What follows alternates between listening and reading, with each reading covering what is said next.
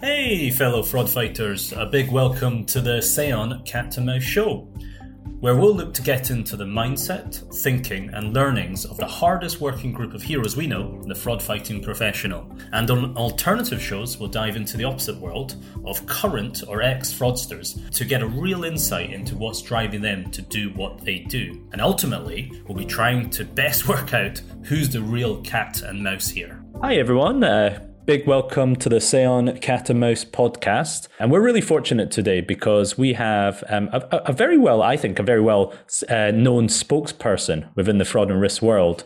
And we have our guest today is Elena Emelianova. Did I say that correctly? Yeah. You are actually almost perfect because in comparison with all the rest, I mean, that's even perfect. So yeah, it reads okay. Like I should be able to say it phonetically, but it reads okay from that side. So Elena, thank you again for taking some time to come on the show.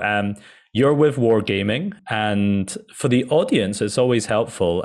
You're a senior payments and fraud manager at Wargaming, and what's cool is you've been there for 8.5 years within that organization. Would you be kind enough to share what it is Wargaming do for the audience as well, please? So we are a gaming publisher and developer based in Cyprus, basically, but we have our offices all over the world. So the coverage is global and we are free to play, as you mentioned. So we do microtransactions. As I mentioned, we have presence in all the regions all over the world. So wherever internet is, you can play with Wargaming, you can play with World of Tanks or World of Warships. These are our main titles. And there are some minor ones, but the main ones are World of Tanks and World of Warships. Yeah, awesome. And that's where I know you guys from, is World of Tanks, that franchise. We have our mobile game, World of Tanks, World of Warships as well, Blitz. So we are developing ourselves, looking at what is going well, what is not going well. We are flexible, but our main titles, tanks and ships, remain same and remain developed and same popularity, I would say. That's the magic thing about tanks. It is still popular and will be still popular. So what's cool about this episode, again, you help look after payments and fraud. And I think what's really interesting is 8.5 years with Wargaming in that role. So you're a free-to-play platform and your microtransactions. Curious how risk and fraud look to you. From one side, I would really love to say that we are a huge team of fraud and payments managers, right, dealing on a daily basis with all the risks that we have. But the reality is that there are only two of us who are dealing with fraud at the moment. It's me and my teammate, Olga, by the way, saying hello to her, I promised. We are definitely lucky, I would say, that because the game itself is created the way that there is no way for fraud. It's actually, I'm just now referring to all the fraudsters who are hearing this podcast. There is no way to make fraud in game because it's created the way that we can't do cash out, you can't resell anything. The only fraud that we are dealing with is the payments, related to payments and mainly cards, which can also be very dangerous, right? And cause a lot of harm to our business. That's the main risk. But on the other hand, there are a lot of tools provided by our acquirers, by third parties who are making a lot of efforts to deal with this specific kind of fraud. Any trends that you see, Elena, from your side? I would say changing from year to year, because fraud is always flexible. And the main trends are that people are trying to find gaps. For example, when the new game is coming in, right? You always need to expect some peaks in fraud. When some peak times like Christmas or back to school or some special events are coming, because it's the mentality, I think, of especially fraudsters, I guess, to try to find a window, a gap to cheat. Right? Everything is done by people, by human beings, right? Even developers are human beings. And there is always a chance that there is a way to overcome the rules or specific restrictions made for special event, right? For example, last year we were having a Christmas event, which was absolutely different, absolutely new. And we saw a huge peak in fraudulent attacks, which we were not seeing before. Only because this was a unique event. The uniqueness came with the fraudsters as well. This year, we're going to have absolutely new event. And we will see again absolutely new trend in fraudulent attack. They never stop, right? On the other hand, I would say that with COVID, it definitely brought some new trends. And what is curious that I see now is that people become more sophisticated and more educated. When I say people, I mean fraudsters as well, of course. Even friendly fraud or real fraudsters, they turn to read. We have some cases where we see that people know how to fight chargeback. Right, or they know that the restrictions from our side, from a merchant side, what we can't do. And in this way, I've never seen such before. Usually, these were people who didn't understand the difference between refund and chargeback. Now they know about it. It's a good one because people are educating themselves, and it's always good. But on the other hand, for merchants, it's a bad sign because we are dealing now with more sophisticated and educated people. And they send us links to the regulations. In some customer support tickets, and that's really amazing. I actually admire such people who are actually reading such things in small letters, which nobody is reading actually. The world, the information sharing from a fraudster's perspective is extremely flat and easy. There's no silos. For you, how would you say on the fraud fighting end, where are you picking up that education? What are like the good sources of where you can learn from peers, and where do you get that as a fraud fighter? Well, I would say that this all comes from experience, and of course we are sharing, we are networking with our colleagues. So, but I would say that colleagues, I mean from merchant side, right?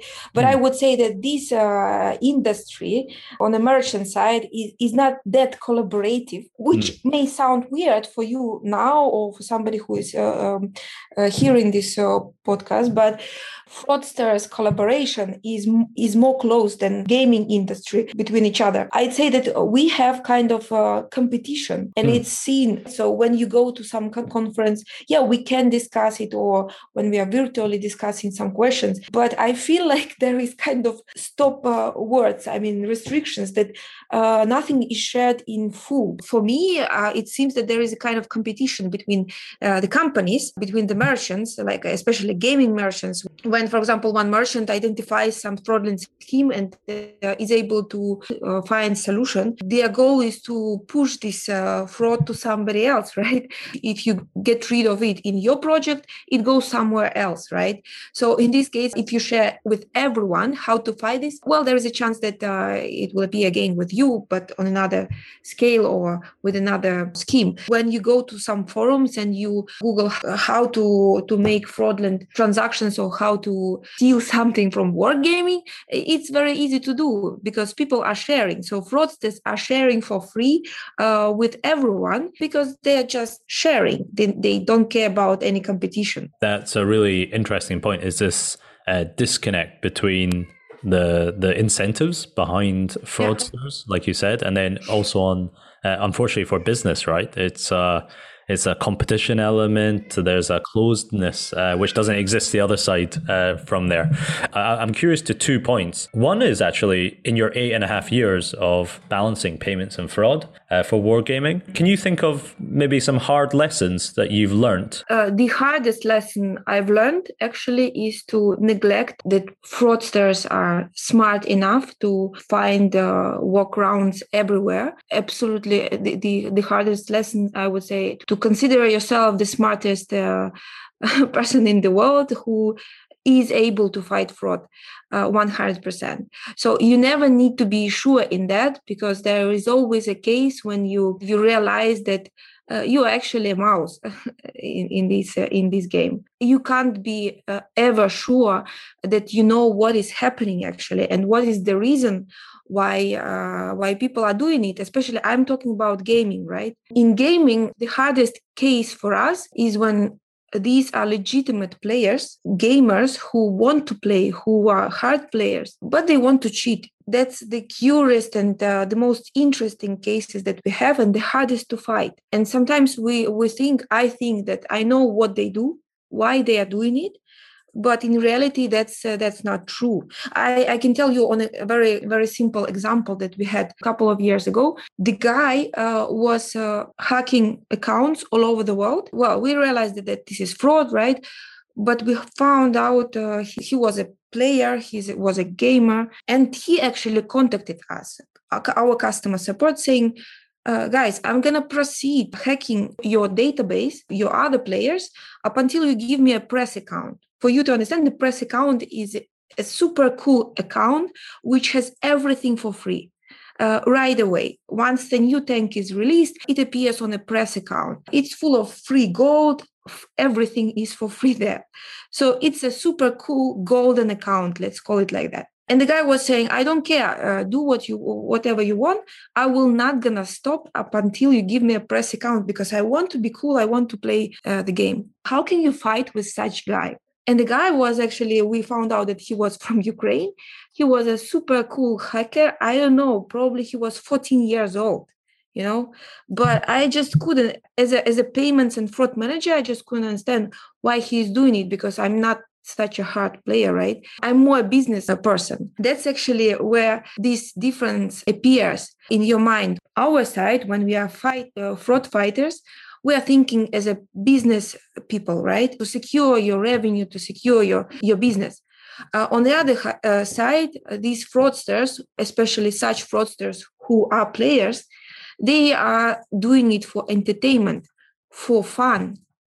And it's really hard to fight with those who are having fun, actually, and who want to play the game. Just that's the only goal. And for me, that was the hardest lesson I've learned for these last 8.5 years, that sometimes it doesn't look like as you think it is, right? We couldn't actually stop him.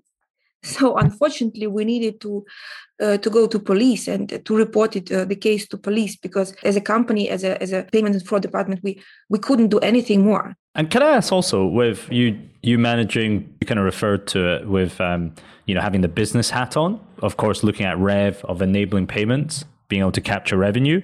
How do you balance? How do you personally view that, like the balance between the revenue KPI and keeping out the bad guys? Yeah, that's a really good question, very serious question, which we are thinking about all the time. It's on my list, actually, all the time. That's the reality of the gaming as well industry, when you need to remove friction as much as possible, right? Registering into account in payments. So the less friction, the more conversion is. The more friction, it's just killing your conversion.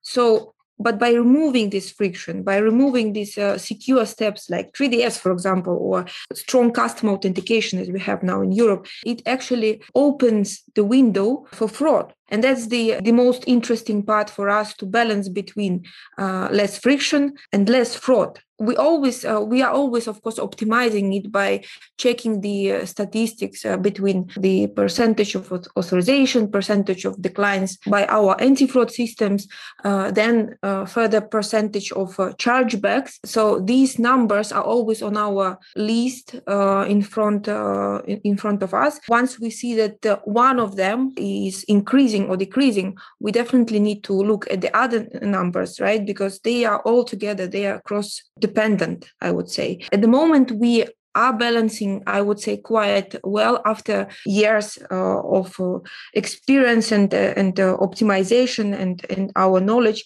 But it doesn't mean that next year nothing will happen, right? So it's a constant monitoring, constant check.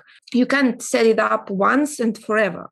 I've got like a more lighthearted thing we kind of spoke about our conversation here. I think you mentioned you personally, you would love to hire ex-fraudsters if you could. I'm curious, have you ever had any success with that as a recruitment strategy?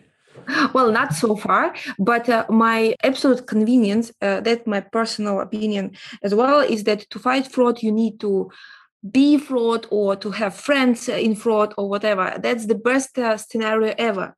Of course, it's, you can't do all of this. It sounds like a joke, of course, I understand, but in reality, that's the best fraud fighters are ex fraudsters, actually, in my mind. To me, that makes sense, Elena.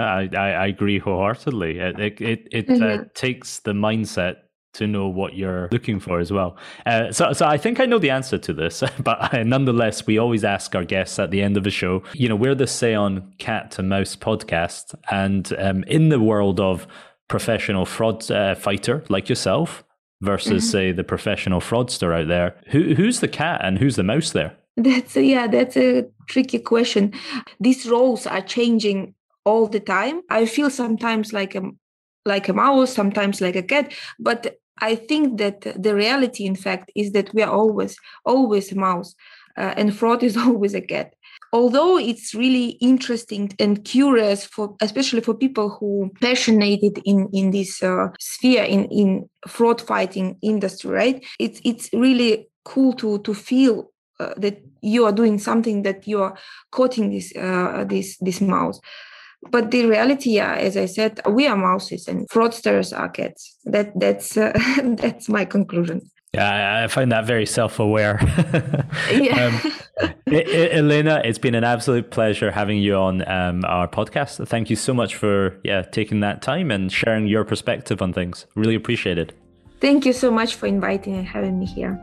Thank you so much for tuning in to this week's show. At Seon, our whole startup is 100% focused on helping you, the hardworking fraud manager, fight fraud with tools that are intuitive and fully complement your existing risk tech stack. Check out our website where you can get started on a free trial and be up and running in 30 seconds or less.